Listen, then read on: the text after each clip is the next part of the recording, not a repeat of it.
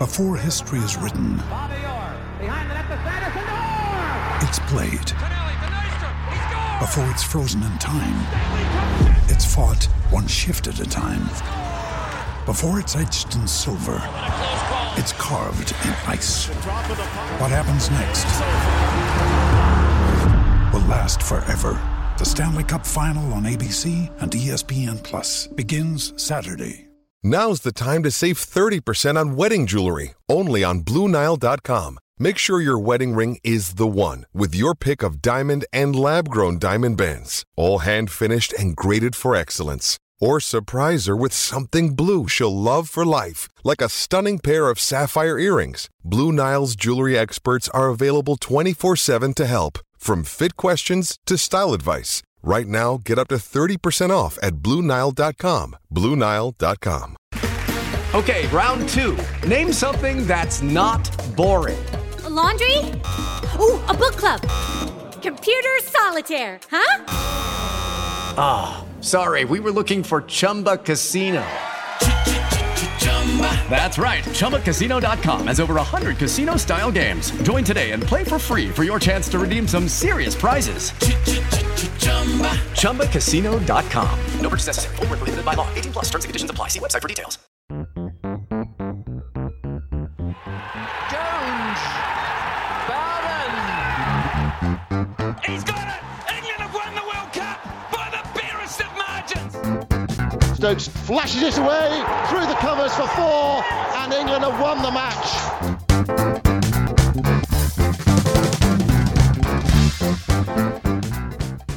Hello and a glum welcome to the Analyst Inside Cricket, certainly from an English perspective.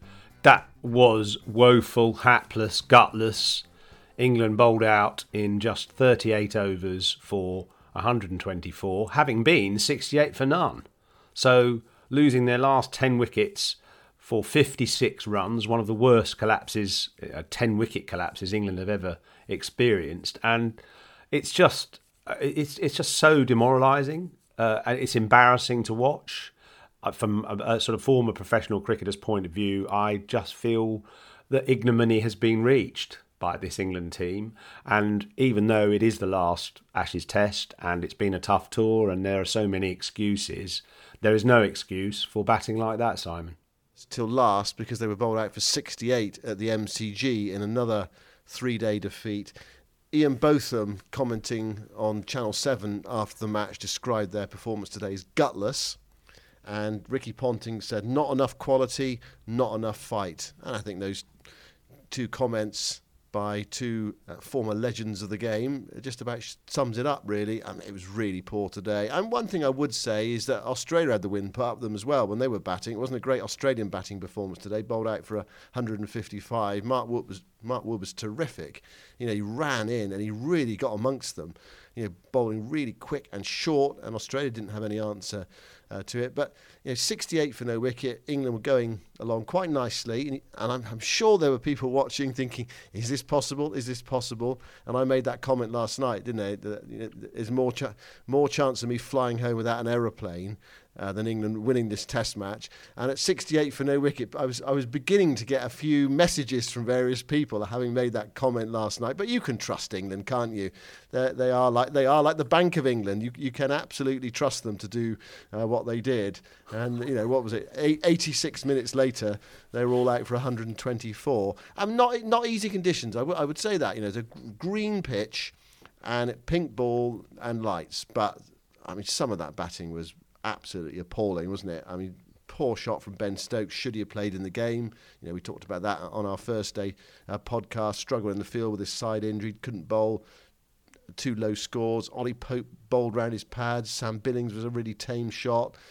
David Milan probably had other things on his mind because his wife gave birth to a daughter yesterday, 6 weeks early. So that must have been a real shock, actually, if you think about it. Hard to concentrate on a cricket match when that's going on back at home, especially when you don't expect it to happen for several weeks. Joe Root was really unlucky. Got a shooter, didn't he? I mean, that was unplayable.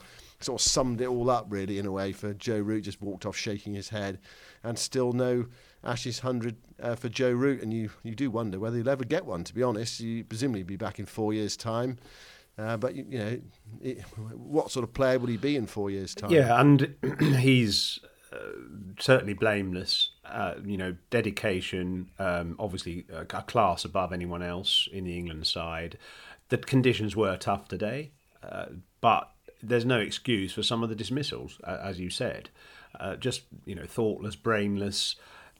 Someone like David Milan, okay, I'm sure he had other things on his mind, but I thought, actually, if you look at his series, it has massively declined from a couple of really good scores in the early test, a couple of 80s, and now he can barely get a run, and he just seems as if he's totally gone into his shell, actually. And I said this on the podcast yesterday, he's too passive.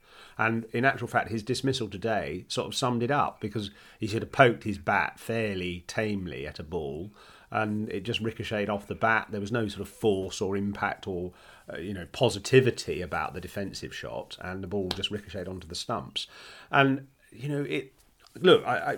Australia have discovered some excellent bowlers, and today the standout bowler Cameron Green, who sort of hinted at his ability last year against India and never took any wickets, and this series has looked outstanding. He's up there with the likes of those West Indies fast bowlers that England came across in the 1980s. Not quite at that level yet, but the potential to be, because he's got pace, he's got bounce, he's got accuracy, he moves the ball, and he seems to understand how to bowl as well. So if he can stay fit, my God, he's a handful for opposing batsmen going forwards. But that's some of the other dismissals as well were just so tame. And it's the end of term feel, and we talked about this yesterday about feeling, you just want to go home. It's like the horse wanting to gallop home at the end of a ride, and you are thinking of home, in the back of your mind, probably in the front of your mind even when it comes to situations like this. But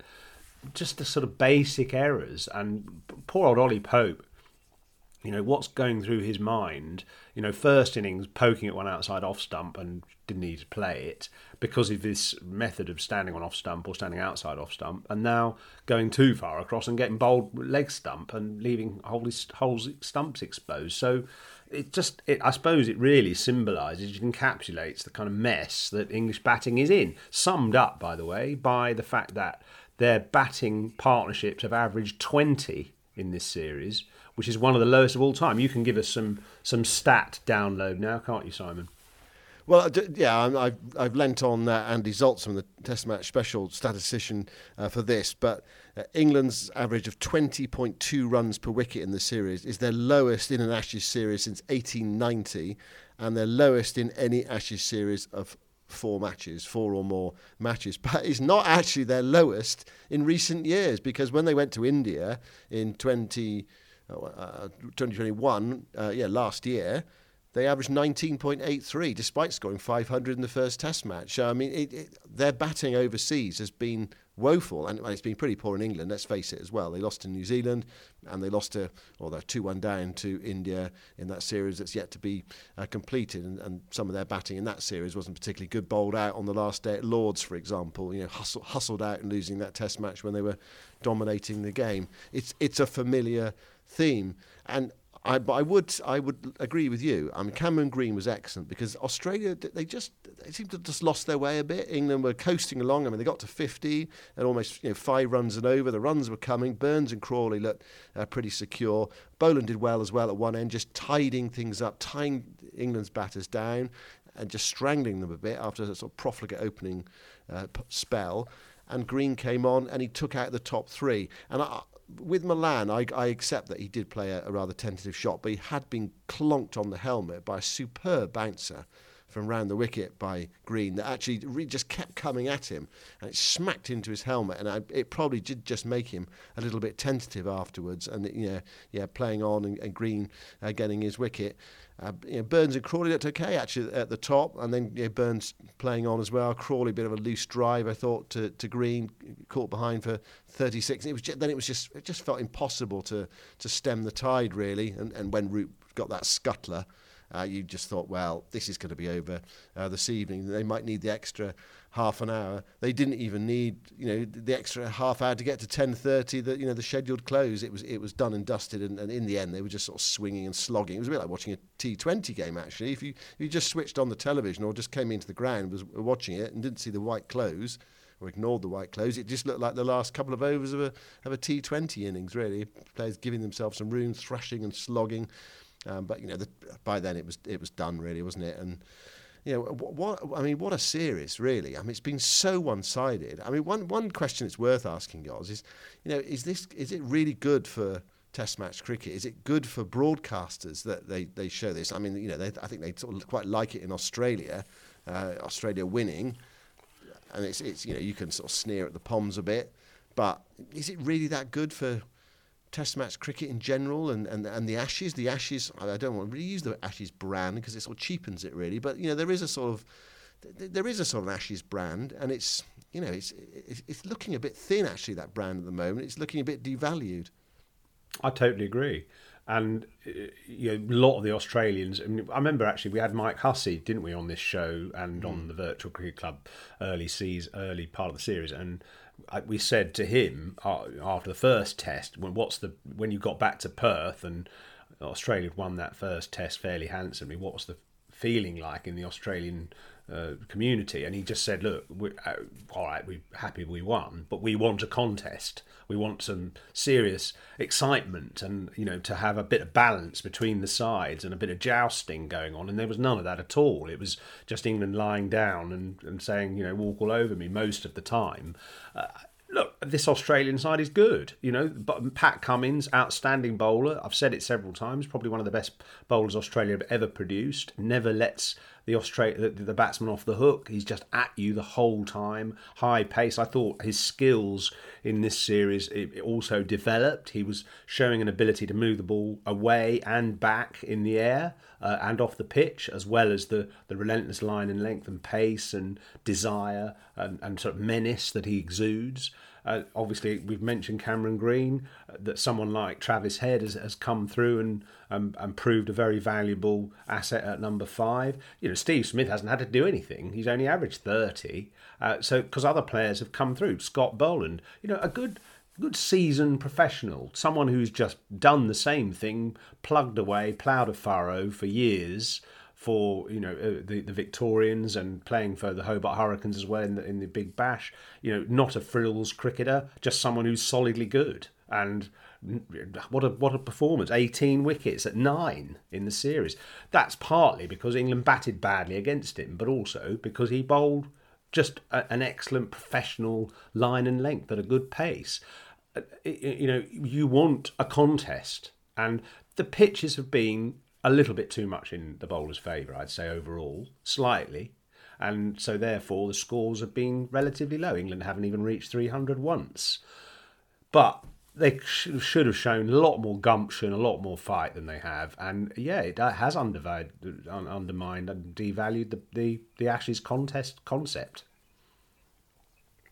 Yeah, and let's not blame Australia, not for one moment, because they go out there and do what they have to do, which is just steamroller a very poor England side, a woeful England side at times. Yes, there have been mitigating factors, the lack of a build-up for England, the fact that they have been COVID restrictions and they've been having to put up with that for a long time, and the vibe you get from the England camp, and certainly one we got from Ashley Giles when I spoke to him before the Sydney Test match, is that it's been very difficult. It's that old line we talked about, we may not be very good, but at least we turn up. They've been turning up, they've been playing the cricket, all around the world. They've been playing far more Test cricket than Australia have, for example, match after match after match. They've been largely fulfilling their commitments, while other series have been called off or not being arranged at all, and it has been tough.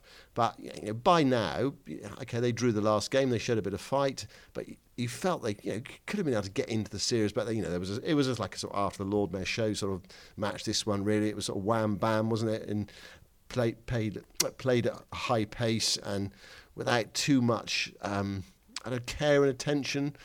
Having said that, the pitch was a bit lively, and it was the pink ball, and it was under lights. And it is worth bearing in mind as well that Hobart, or the ground at Hobart, was underwater about a week and a half ago. They'd had a lot of rain, and so that perhaps had something to do with the pitch that the match was played on. But it wasn't a great look, and it hasn't been a great look from England. And in a way, there's part of me, I know we both predicted 3-1 at the start of the series.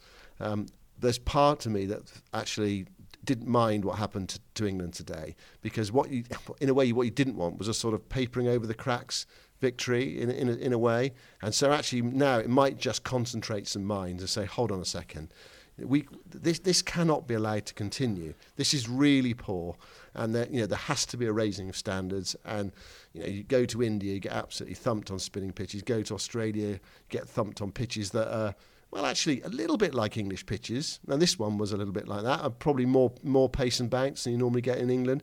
But it's not just that. It's not just going to India. It's not just going to Australia. It's also what's happening in England as well, where England are losing test matches and they're struggling, especially against the better sides.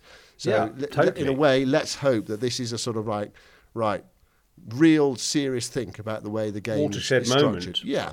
Watershed moment. And okay, let's have a look at the England batting averages, just for the sake of a bit of a depressing story. Hammer House of Horrors. Johnny Bairstow, yes, exactly. Johnny Bairstow, 48 average, but only 2 matches.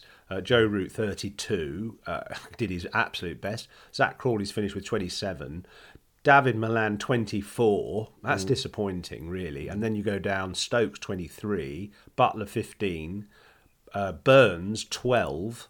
And Ollie Pope, 11. Hamid, 10. So, that's the kind of state of play we're in with English batting. And, actually, I thought Paul Farbris made a really interesting observation in our Virtual Cricket Club the other night. He was on our first day podcast talking about Hanuma Vihari, who came over to England to do a little bit of work with Warwickshire, and I think was in the squad. I think he was in the squad for the Birmingham Phoenix, or he was in Warwickshire at Edgbaston for some reason. I've forgotten what he said the reason was now. And he went in and had a net at Edgbaston, and the ball was nipping around, seaming around all over the place, and he played immaculately. And all the other batsmen, the Warwickshire batsmen, whoever was around, stopped and just watched his simple method, a sort of Joe Root type method, standing on middle and leg and playing with the ball beside him. And they just were kind of dumbfounded. And this is a guy who isn't even in the first Indian 11, although he's on the fringes and probably will get in. And he has played a few tests. But he's averaging in the mid-50s in Indian first-class cricket. And he's in their sort of second 11, really, but he has a very nice basic method, and all the young England batsmen were just watching him going, God, I'd like to play like that. And that's what England need. They need, actually, I think what I would do is I would pick out the best parts of some of Joe Root's innings over this series, his defence, his shot selection, his concentration, just almost highlight, I don't know, half an hour of the best bits of his innings and just put that together and say that is how you've got to bat. And everybody's got to do that. And everybody's got to try and apply that technique, that playing the ball quite late, scoring options, concentration, and trusting your defence, not trying to go after the ball all the time, even on a pitch which is not easy to play on. Just stay in and play in an orthodox manner. And the more English batsmen who can just learn to do that, and it's going to take time, the more they can build innings and get into better situations in these kind of series. Yeah, I was watching Joe Root's post-match press conference. I mean, he looked a bit shell-shocked, really. I mean, he almost looked like he was on the verge of tears. I'm sure he wasn't, but it was a sort of that feel I got, a sense of being, this was another sort of real low. And he was talking about, we got to learn and, try to move forward and learn as a team. They haven't got long, actually, before they're back in action again, really. You normally think an Ashes series, you get a chance to sort of recuperate. Well, in the middle of January now. and there's another series starting at the beginning of March. So you go back for a couple of weeks, and then they'll have to be back in training and working hard. And I suppose that they'll have to work out as well who goes and who stays. But I mean, they've said during this series we've got the best 17, 18 players on this tour. So I don't know who else they can have a look at. There's no form to go on, is there? You can't sort of say, well, there are first-class matches going on. We can take him, and we'll have a go with him. I know they've got all the people in their databases and all that, and they'll have video banks of all their players, and they'll know what's there. But you do wonder how different the team for the first test in the Caribbean will be from this lineup. One thing I would like to highlight as well, we've touched on Cameron Green already actually, but I also like to show the contrast. You've done some stats on England's batters, the contrast in the 2 all-rounders, and Green in this series, 13 wickets at 15, and an average of 32 with the bat. Struggled to start with, gradually came to terms with it, scored some runs. And then Ben Stokes, 4 wickets at 71, and then with the bat, not the figures that you would hope for from someone of Ben Stokes' quality, averaging around about 23 in the series, despite a couple of scores. So Green, sort of the new kid on the block, really. We saw his promise last year against India, and he's definitely won. It's not a head-to-head battle as such, is it? But of the 2 all-rounders, he's had a triumphant series, really, compared to Ben Stokes. We know how much England missed Ben Stokes last time, but finger injury and a long time out of the game, and it just took him too long to get in the series, and then he got injured again. It's no lack of effort. But No, absolutely not. But actually, Green's impact encapsulated by his fielding as well. Fielding in the gully with this massive wingspan, stopping anything within about a 10 metre range, and totally eager, as well as you'd expect a young player to be in his first Ashes series, diving all over the place and absolutely up for it.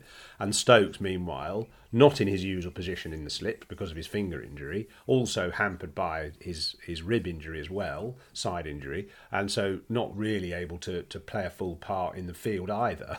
And just kind of there were sort of chasms apart in their contributions in the series. I mean, one other person, just to mention batting-wise, Mitchell Starc, number 9 for Australia, 155 runs, average 38. Well, just shows you that, the pitches were tricky, and so quite often, there were wickets fell, but actually lower order runs were very important. But in his case, there were opening stands and, better partnerships that meant he came in later, but also he wielded the willow with effect to average 38. Well, and that just rubs insult into the wounds that you've already suffered when you're struggling in the game and the bowlers are getting tired, and someone like Mitchell Starc comes in and bashes you around, for a sort of quick 40. So, they had so many answers, Australia, and England had very, very few.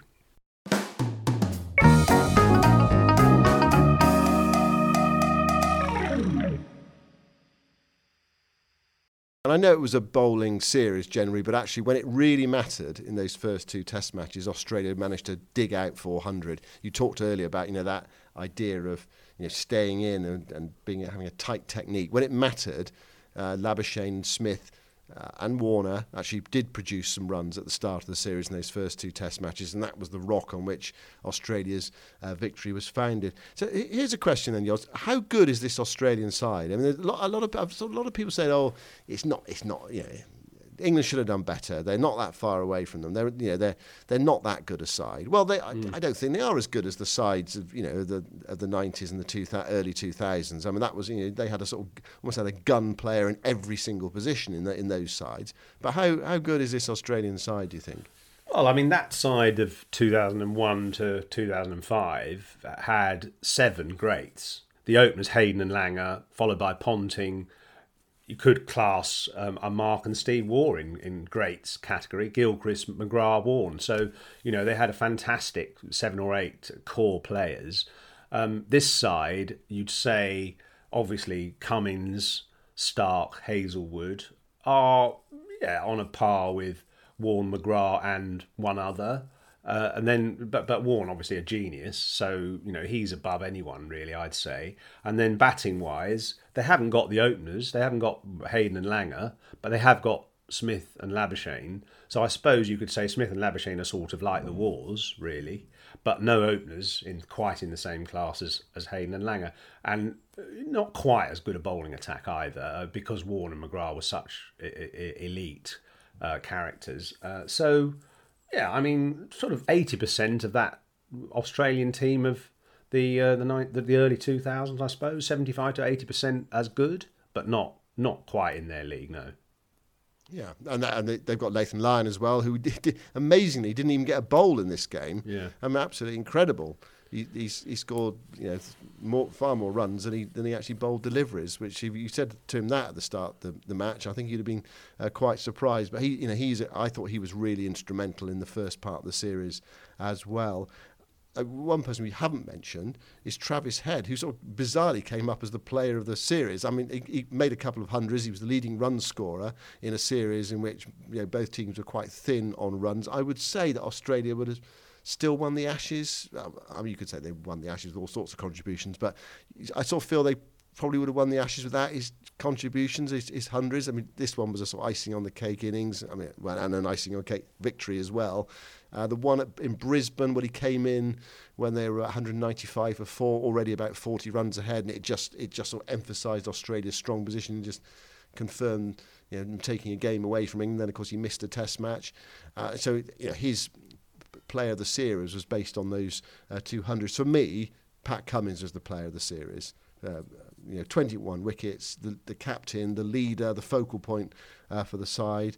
And it's also worth referring to an interview that Justin Langer did after the match as well, Yoz, where he was sort of asked about England's problems and the bubbles and the pressure being away from home for so long and all that sort of stuff. And he said, well, we haven't really concentrated on them, but we've had our own problems. People forget that. We had to change our captain before the start of the series. Josh Hazlewood missed 4 Test matches, one of our main bowlers. Travis Head missed a game, our player of the series. Pat Cummins missed the second Test match because he tested positive with COVID. So, they've had their issues as well, and they have been able to overcome them. But I thought Cummins was the player of the series.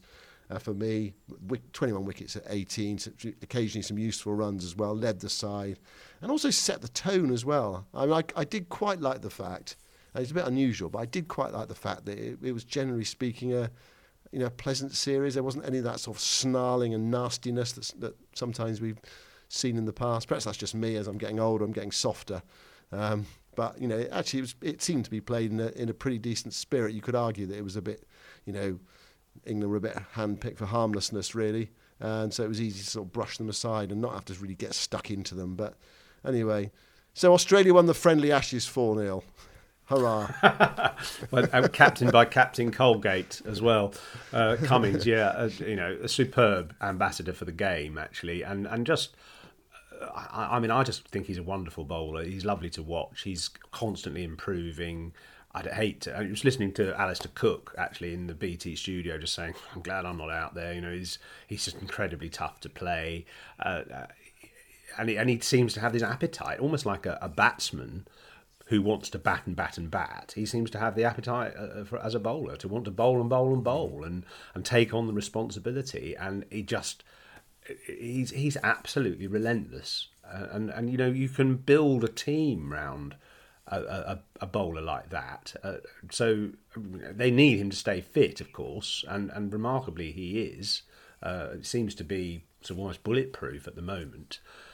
So, congratulations to him. He handles the team with great aplomb. It's easy when you've got the quality of bowlers that he has to call on. Also, by the way, Australia's fielding was brilliant. But then it always is, isn't it? When games are going your way, it seems like things in the field happen, but run out opportunities are taken, sharp catches are snapped up, things on the boundary are intercepted. I don't know. I mean, everything went Australia's way, but they deserved it because they just played far superior cricket all round.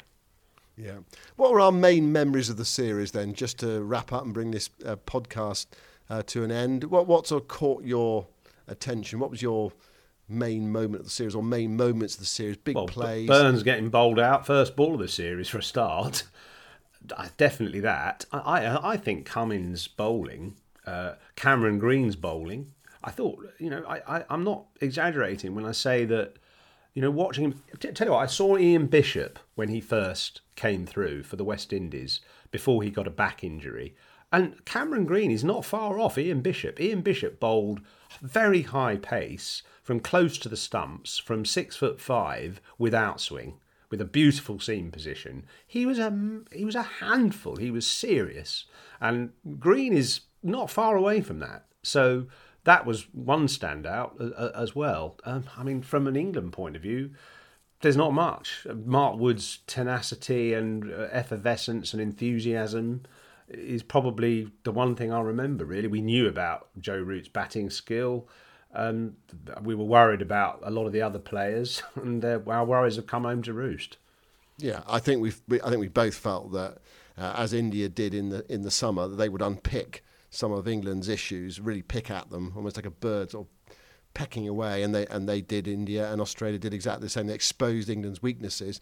I think memories for me, definitely Burns. Stokes' no ball to Warner in that first test in the Gabba when Warner was on 17, went on to score 90 odd.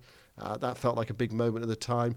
I also loved that hour at the MCG. It was like the Colosseum when England lost 4 wickets and Boland picked up a couple. Jack Leach was out playing no shot, and Ben Stokes was watching on the sideline saying, "I'm not sure how I'd play this." Mitchell Stark picked up a couple of wickets. The crowd was up.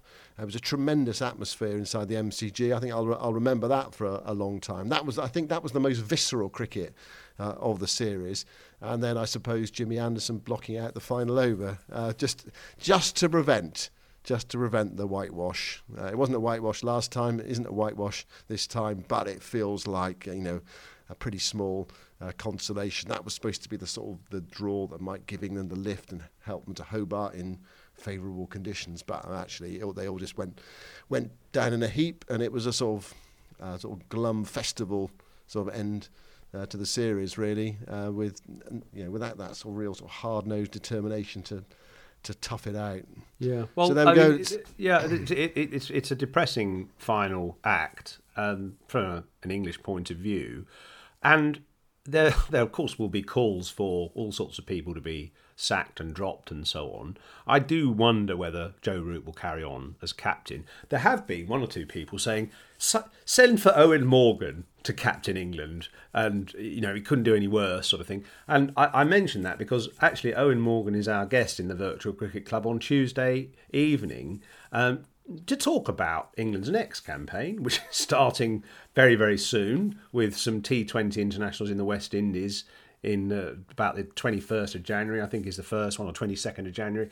So Owen's in our Virtual Cricket Club direct from Barbados on Tuesday evening, 7 p.m. And actually, it'd be lovely if you could join us for that, because I want to ask him about the Ashes, of course, as well as looking ahead and celebrating England's white ball performances. So it very quickly turns from red ball to white ball, which is probably a good thing from England's point of view. And as I say, you can join us and ask Owen Morgan a question yourself in our Virtual Cricket Club, which has become a very engaging community to be part of, and some very funny and interesting comments made by the members of that group over the last few weeks as England have slumped from one piece of despair to another. So you can join us in that club by going to worldsbestcricketclub.com. Owen Morgan, 7 p.m. Tuesday night. That'll be fun. And I'm sorry that you might not be up in time for that, because you won't have made it back yet.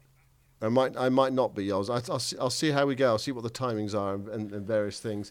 It's amazing, isn't it, how the bandwagon just rolls on, though, isn't it? The Ashes series comes to an end, and England's men are out in the Caribbean for T20 series, because the women are starting the women's Ashes series very soon as well, with some T20s and then the Test match and then the one-day internationals that lead into the World Cup. So the focus will very quickly turn. The cricket world just never stops, does it? There's always some game going on somewhere. And of course, one thing we haven't mentioned at all, Yoz, right at the end here, we're talking about Joe Root's future as captain. We're talking about Pat Cummins, seems to be the coming thing. Virat Kohli announcing that he is standing down as India's Test captain. The king is dead. It's all come to an end. He's no longer white ball captain. He's no longer red ball captain. Well, it's just tough, isn't it? If you're the number one batsman in a team, and captain in the relentlessness of the modern game, and you're playing either 2 or 3 formats, which both Root and Kohli are. It's just incredibly tough, and something has to give. And they're desperate to make lots of runs. Those guys. I mean, that's their kind of staple diet, isn't it? That's how they got to where they are, is by just batting and batting and batting, and that's what they want to carry on doing. So fair enough to give other people the task. I mean, it always happens when you've got heavily defeated or fairly defeated that you're considering your position. So Kohli's gone as well. That was a good win by South Africa, and they're an emerging side too. Good bowling attack, a couple of new faces there, like Janssen, the tall left arm fast bowler, batting at number 8 as well. He had an impact. The young Keegan Peterson, number 3 batsman, looks very promising. So South Africa are coming back into the fold, I think, in Test cricket, which is actually good to see. England. Well, as you say, we shouldn't draw the veil over this horrible performance. Well, maybe we do need to draw the veil over it, but definitely steps need to be taken to redress the balance between red and white. But let's hope the white ball team can at least restore some pride, and also the England women as well, and get something from their trip to Australia, which is just about started. So there we go, Yoz. The Men's Ashes series is over. I'm coming home in a couple of days' time. Released from captivity tomorrow, from my COVID captivity after 7 days of isolation. It meant I could watch every ball on the TV and observe the television coverage. Must here have been as well, purgatory. which is interesting. Well, it's funny actually. I was saying earlier about how.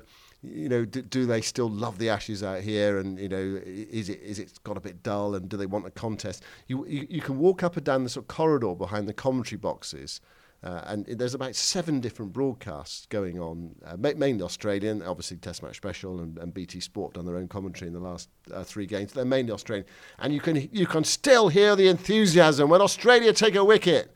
It's really there, and the shouting and the hollering and the celebrating and. Yeah, it's still there. So I think they've enjoyed themselves. I think they probably enjoyed themselves more this time than they did in 2010-11. But I think the Ashes in Australia do need a bit more of a contest in the future. Of course, I mean, it's easy to forget, actually, the last time in England, it was actually a cracking series, and it finished 2-2, and there were some amazing highs and some great drama. Smith double 100 at Edgbaston, or 200s at Edgbaston, and Stokes winning at Headingley, and England pressing for victory at Lords, and Australia pressing for victory at Old Trafford. So it's not all doom and gloom in terms of the Ashes brand, if you like, but it does need to perk up a bit in Australia. I think I've seen. It's like reading the same old book over and over again, and not a very enjoyable book as well.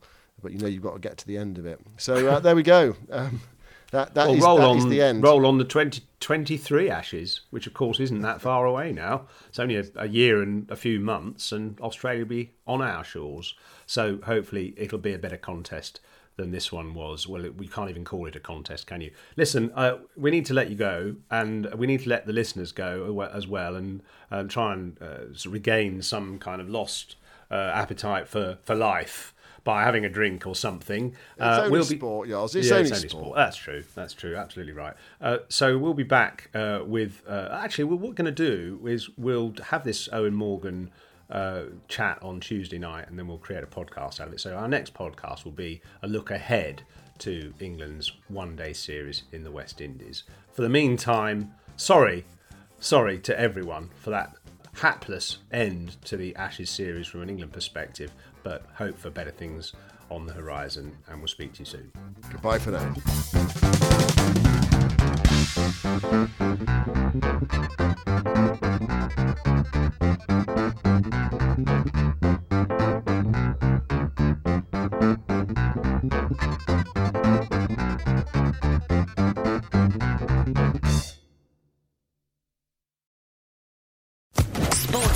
Podcast Network. Lucky Land Casino, asking people, what's the weirdest place you've gotten lucky? Lucky? In line at the deli, I guess? Aha, in my dentist's office. More than once, actually. Do I have to say? Yes, you do. In the car before my kids' PTA meeting. Really? Yes. Excuse me, what's the weirdest place you've gotten lucky? I never win and tell. Well, there you have it. You can get lucky anywhere, playing at LuckyLandSlots.com. Play for free right now. Are you feeling lucky? No purchase necessary. Void where prohibited by law. 18+. Terms and conditions apply. See website for details.